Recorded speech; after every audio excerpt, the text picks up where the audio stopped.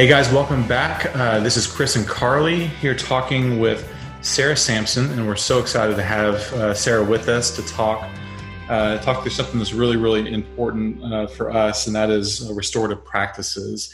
As we've started to talk more about race and equity on our podcast, especially as it comes to teenagers and educational circles, this topic of restorative practices is something that we have studied for a while at Teen Life and have really understood to be really important.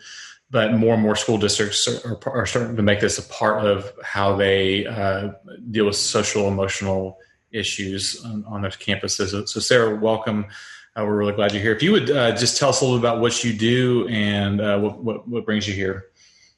Sure. Yeah. Thanks for having me. So, in my most previous incarnation, I was the social emotional learning facilitator for Keller ISD, which is a school district that serves about 34,000 students.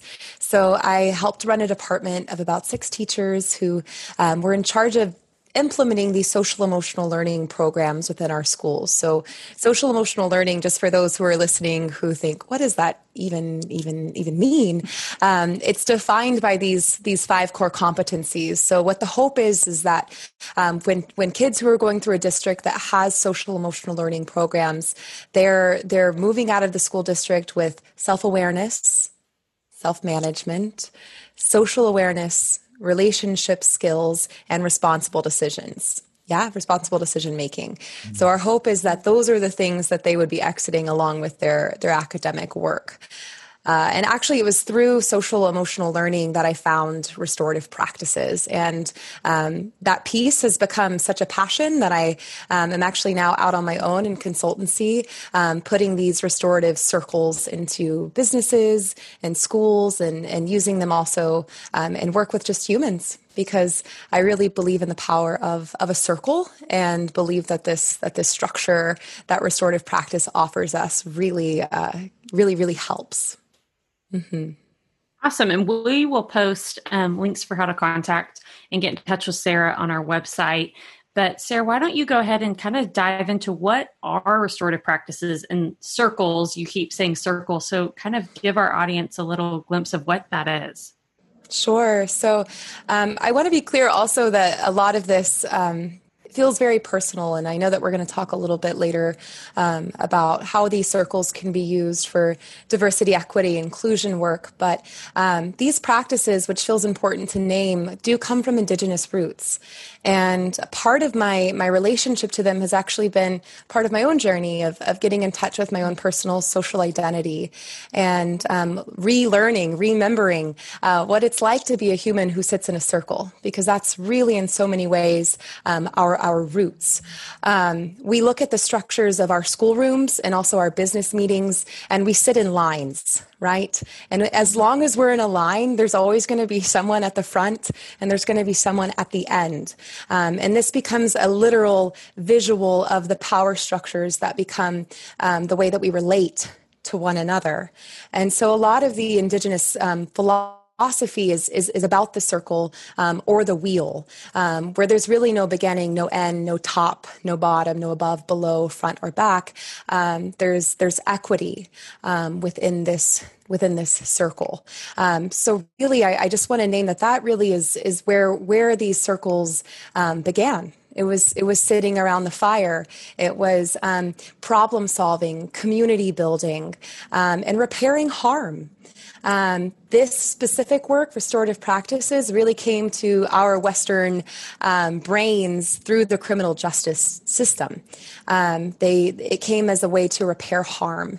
And there are questions that are used within restorative circles specifically for that. And those include first asking what happened, what were you thinking when that happened, who's been affected by what's happened, how have they been affected, and then the most important question, which is, how are you going to make things right? What are you going to do to repair the harm?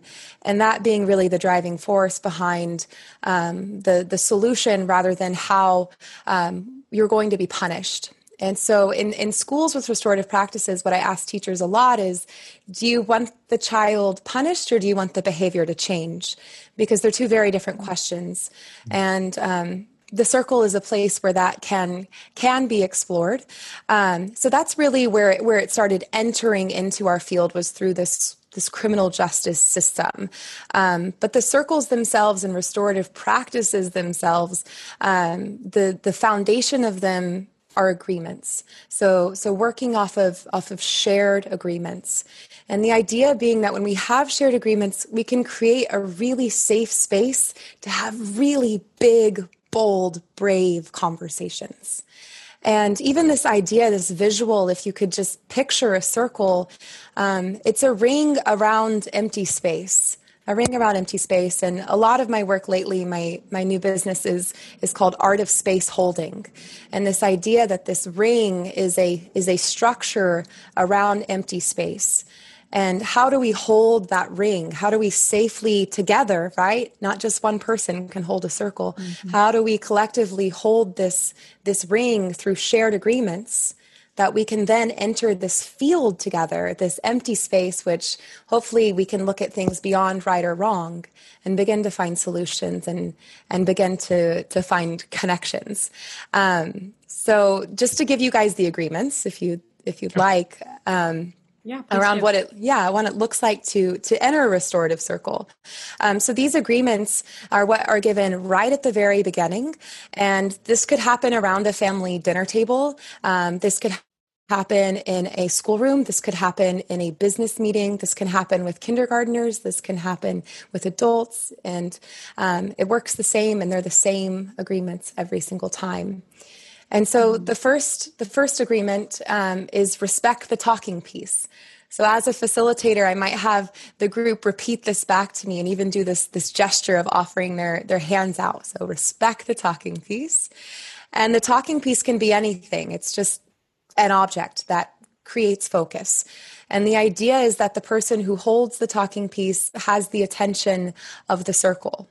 And what that really creates right there is safety, especially because in these circles, when we're offering an empty space to say difficult things, that there's not going to be response. There's not going to be dialogue. There's not going to be you giving me your opinion around something very tender I just offered out. I have this talking piece, and I know until it's released, I'm the one who continues to speak. The talking piece itself, as it's passed, there's a very core skill that's practiced, which is eye contact. And it's so simple, passing an object to someone and having them look at you while you're doing this. It seems very simple, but you'd see just how challenged all ages are at that little moment of, I see you, we're having a moment here, there's an exchange happening. So that part is very key. In Zoom rooms, as we were doing these circles, we do something called a virtual talking piece, which is where we just have someone, once they speak, say the name of the next person who's speaking, and it's passed that way. Mm-hmm. Yeah. Mm-hmm. So the first one's respect the talking piece. So create some focus in the space. The next one is speak from the heart. Speak from the heart. And that can sound kind of cheesy, but really all that's being asked in speaking from the heart is that we speak honestly, we speak kindly, we think about our intention with what we're saying. Is what we're saying coming from our heads, us trying to impress or entertain, or are we really saying what's true for us? And I talk about something in the circle called the vulnerability bubble. And I invite everyone to be the person to pop it, meaning that as soon as someone offers something that's really true and really raw and really real, the vulnerability bubble pops. And then everyone after that person has permission to do the same. And it's amazing once you see it happen, how the space changes.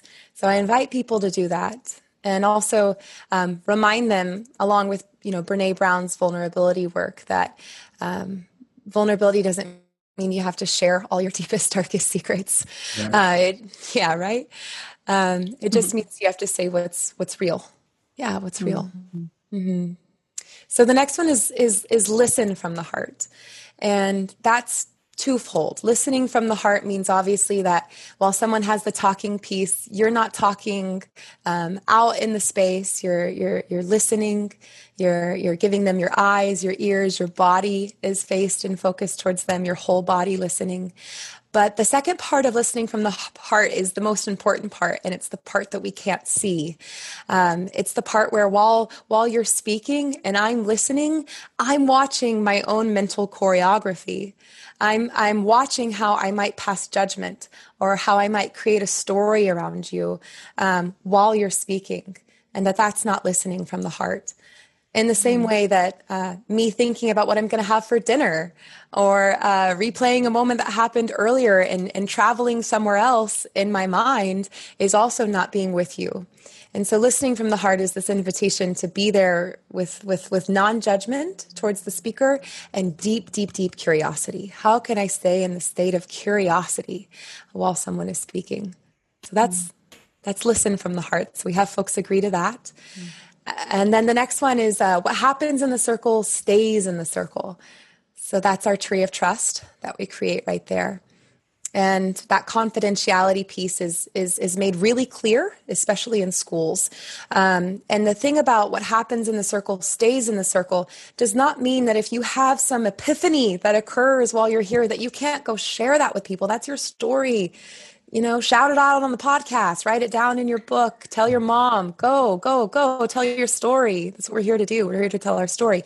But don't tell the story of the person next to you. It's not your story. It's not your story to tell. We also make very clear with FERPA that if a student shares something within a school district circle that might harm themselves or another, that would be the only thing that we might take out of this circle. Though what we found is that when we open up the space that does happen, and we don't shy away from that. You open up cans of worms because there's worms in there. Mm-hmm. So it's when that happens, it happens. But just know, that we've said that would come out of the circle should it need to. So there's two more, and they're very simple. The next one is trust. You'll know what to say. Trust. You'll know what to say. And this is where I see a lot of magic occur in the circle, because the invitation is not to rehearse what it is you're going to say. So there's a prompt that's given in the circle. There's maybe 20 people, 10 people in the circle. And our tendency while others are speaking is to be, oh goodness, what am I going to say? Mm-hmm. I got to say something interesting. I got to say something funny. I got to say something that's going to really be meaningful. I got to say the right thing. Mm-hmm. And so the invitation here is, hey, when that talking piece hits your hand, just trust you'll know what to say. Let it be messy. Let it be really messy. Let it be full of ums and incomplete thoughts. But let it be messy and let it be real. So that's trust you'll know what to say.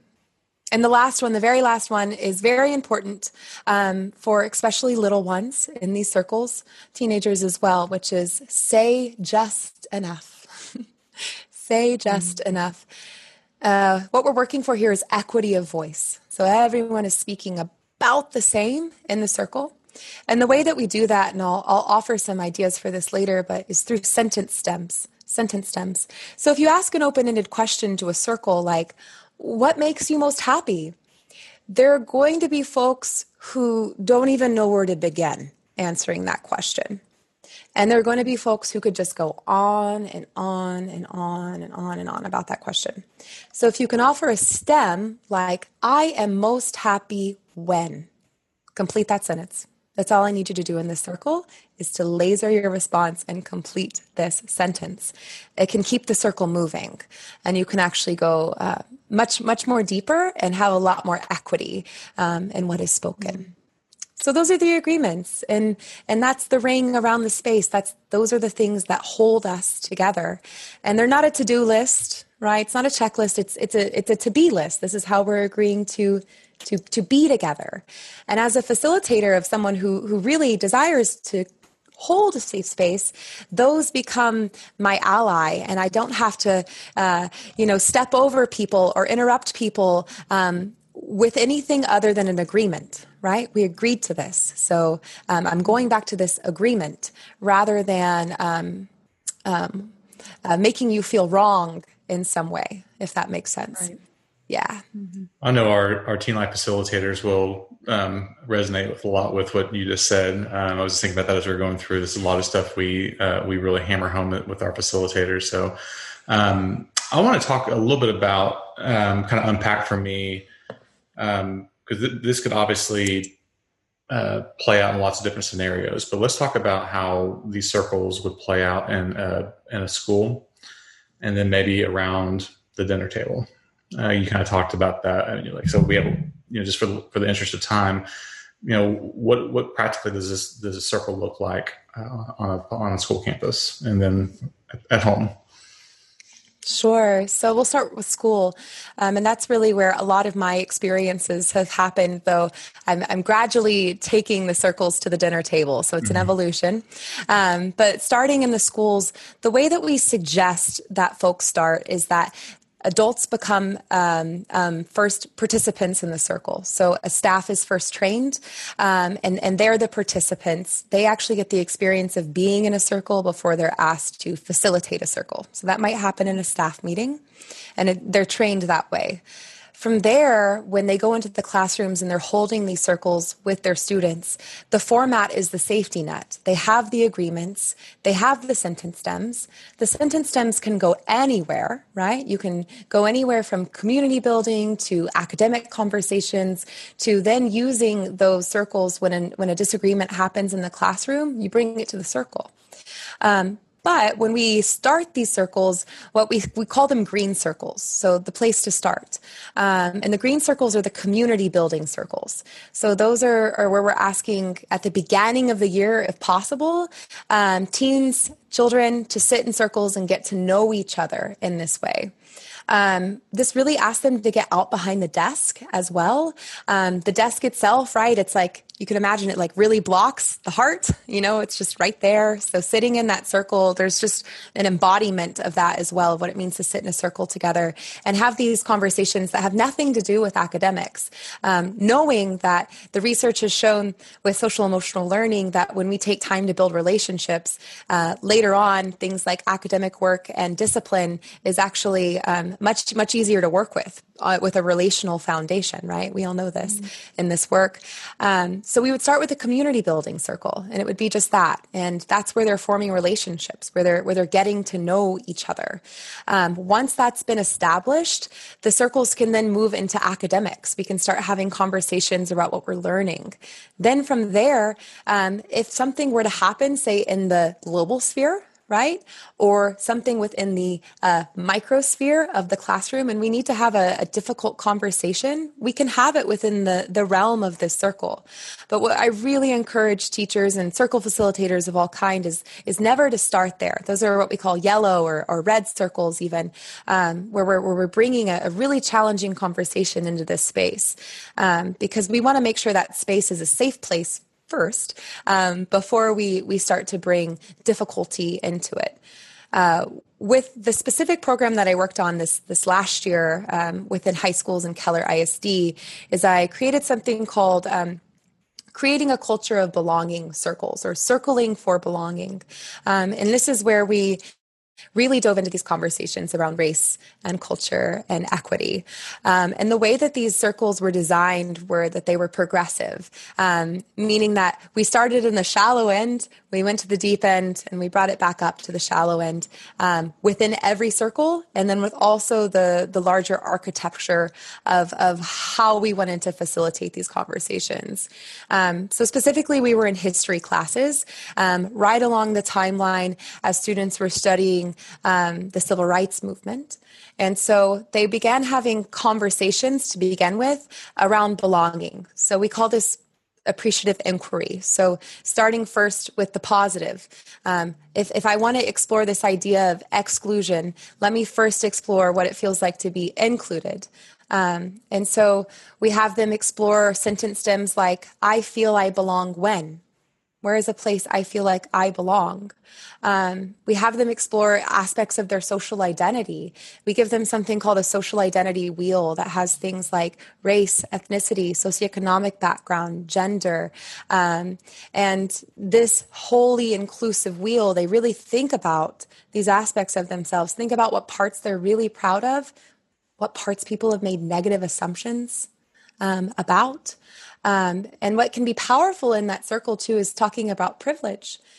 And what's really interesting is allowing children to talk about their lived experiences, and also those who might not have a place where they can say, a negative assumption has been made about me based on my. There are going to be those students who don't have an answer to that question, and that's okay. It's just that moment of recognizing, wow, I'm in a circle of people who have social identities that are challenging. Life has been challenging for them. I don't have those challenges. That's privilege. Mm-hmm. That moment is really powerful to witness. And I've done these circles with teens, and I've done them with adults, these belonging circles. And our teens can go there, and they want to go there. I had teens at the end of this series tell me, this was the most meaningful thing I've ever done in high school. This is what I want to be doing. I want to be having these conversations. And so the willingness and the emotional intelligence and the bonds that are formed are powerful. As far as popping the vulnerability bubble, asking things like a time I felt left out was, I'm most conscious of my race when I cope with the difficulties of race that race creates for me and others by. I experience privilege by. I make others feel more welcome by. And really diving into these conversations within this safe structure. So it's worked really well. We used a pre and post survey with these circles, and we would ask things like, from a scale of 1 to 5, how safe do you feel at school? From a scale of 1 to 5, how inclusive is your school? And what we saw change on over 6 weeks in these circles were these questions such as, I feel comfortable talking about race. I feel comfortable when others talk about race. I feel comfortable speaking up when I see examples of racial inequity. We would see this change over time, that in fact, like the comfort level was rising. And that's really all we're asking for here. We're not asking to solve the world's problems, solve all the world's inequities in one circle in one high school classroom. But what we can do is empower children, students, teens to have these conversations, to give them the language and the practice to do so. So that's really the school realm. Mm-hmm. I love that. And just that idea of the more you practice it and the more you engage with others in relationship, the more comfortable you're going to be with that. And I think that goes for adults too, I'm sure you're about to get into what you do at home, but as a parent, it might be really uncomfortable for me to start this conversation. But the more you do it at home, the more you do it with your family, the more comfortable you're going to get. Mm-hmm. Yeah, this is a skill. And I think that we have to remember that. We go to school to learn, right? And the first time you try to, I remember learning moles in chemistry, this like very complicated equation, and it's uncomfortable, and it's okay because you've never done it before. And I think in the social sphere, we feel bad about ourselves when we try to do something and we're having difficulty. It's challenging. We're uncomfortable. But just like anything that we're trying for the first time, it's natural to feel uncomfortable. It's natural to not know what to say next. And so within that safety of the circle where we say it's okay to say the messy thing. It's okay not to say the perfect, polished thing. We're all practicing here. And there's no one to stop you and say, hey, I don't like what you said. I disagree with you. No. The really the responsibility, which we talk about of the circle, is to just witness you, to just watch you, to just listen to you. That's their job. They're not there to fix it. or solve it or judge it or criticize it. They're there to hold you in your learning, really, because that's what we're doing here. And I know adults really, it's harder for them to give themselves that permission, I think, right? Our teens are like, yeah, we're learning. We're in a classroom. It's what we do. Let's learn. And as adults, we're having to go to some really big learning right now. Really big learning, and giving ourselves permission to be on that messy field of learning, that uncomfortable field of learning, knowing that comfort might not be even our goal, perhaps, yet while we're learning. Mm-hmm. So, right, so Sarah, go ahead. Oh, sorry, Chris. Can you dive into a little bit and you've talked about sentence stems already, but how could parents use some of those at the dinner table and at their home to have some of these really difficult conversations? Sure. So when I talk about doing these things with families, I think that it can definitely be simplified as far as agreements go. So I would simplify them for a family, right? That to have a talking piece. I think that's probably the most essential safety piece of this situation, and to talk about what it means to speak and listen from the heart, and that also we can create safety within our family. Right, that we can hold each other's stories. So I think that those agreements, whether you're in a classroom or around the dinner table, become essential. And what is it like? I think back to my own family experiences and how much I would have loved to just hold a talking piece and have my parents hear me for a moment. Right? Just hear me, right? Just hear me. And I think that can be a really powerful, empowering place to put our teens in, to have that opportunity to just speak and be heard. Now, what I encourage families to do as well is to build your own agreements and to create them together, to co-create agreements for these conversations, because your dynamic is your dynamic, and there might be specific things that you might want to agree to. One of them might be, we agree to stay at the dinner table. No matter how difficult this conversation gets, we're going to open up this conversation and we're going to close this conversation. It will end. It's not going to go on forever, but can we agree? Can we agree to stay with this conversation, to not get up and leave, and to stay with one another in it? Also, a little bit more of a free-form circle can be used, where you put the talking piece in the center and you request the talking piece. So rather than it traveling around the circle, it can be something that family members take turns picking up and having the focus of the group. And what we're avoiding here, which I think teens out in the globe can thank me for this, is no crosstalk. There's not dialogue necessarily happening here. It's an opportunity to bring in a question, a sentence stem, and to have time to really explore and answer that without my mom hopping in and giving her opinion and trying to fix it or what have you. Now, sentence stems with larger circles are really nice because they keep that circle moving. And I do think that they work well with smaller circles as well. But at the dinner table, I want to be clear that you can ask open-ended questions, right? Open-ended questions are okay in groups of 4 or 5. It's just not quite so easy to do in a larger group. So I want to be clear that those are perfectly okay to use. Conversations about race with kiddos around the dinner table. It can be interesting to explore the family social identity. The wheel itself that we have our students look at, I mentioned a little bit earlier, but looking at what is our race? What is our ethnicity? What is our social identity? What is my gender? What does that mean for me? Other pieces on the wheel are things like first language, national origin, socioeconomic, like having these conversations of just like, this is who we are as a family.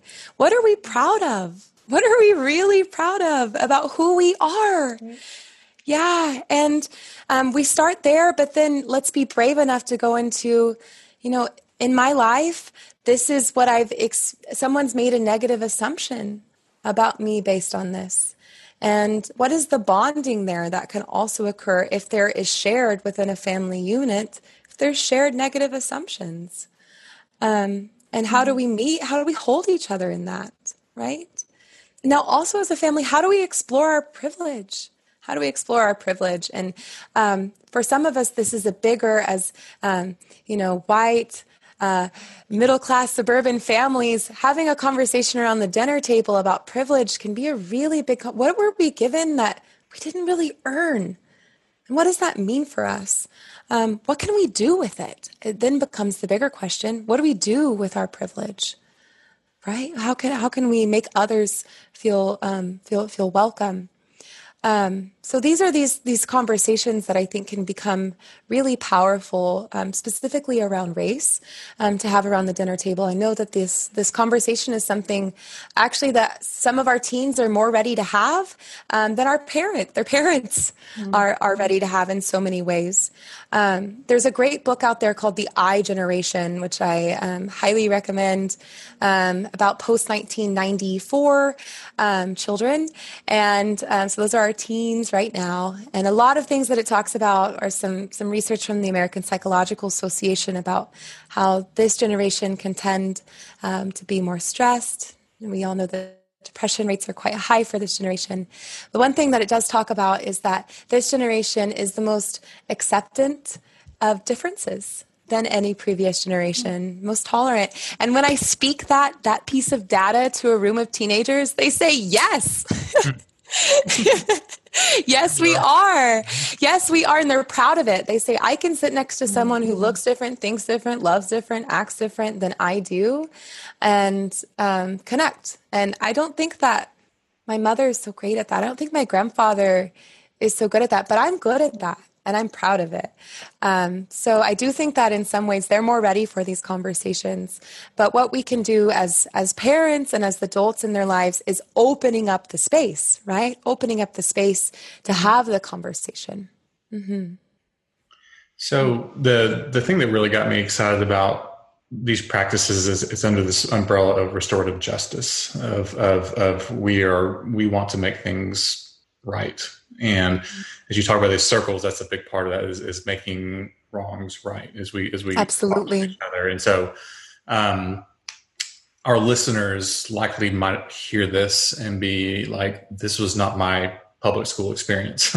We didn't talk about these things. And I would say, this is pretty new in a lot of ways, just in practice, not necessarily the concepts. But I would hope a parent or a helper listening to this would hear this and say that I want stuff like that on my kid's campus. That's really important. These practices.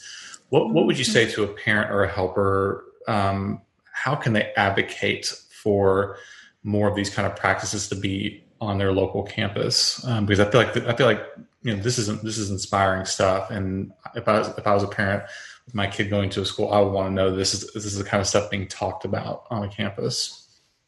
Sure. I really appreciate that question. So a lot of these programs are coming out underneath the umbrella of social emotional learning programs. So if you hear about social emotional learning through your district, and if you're not hearing about it, start asking about it. Many districts are taking this on internally, and I definitely recommend, if you don't have a social emotional learning program in your district, becoming a squeaky wheel for it, because this is typically where they come out.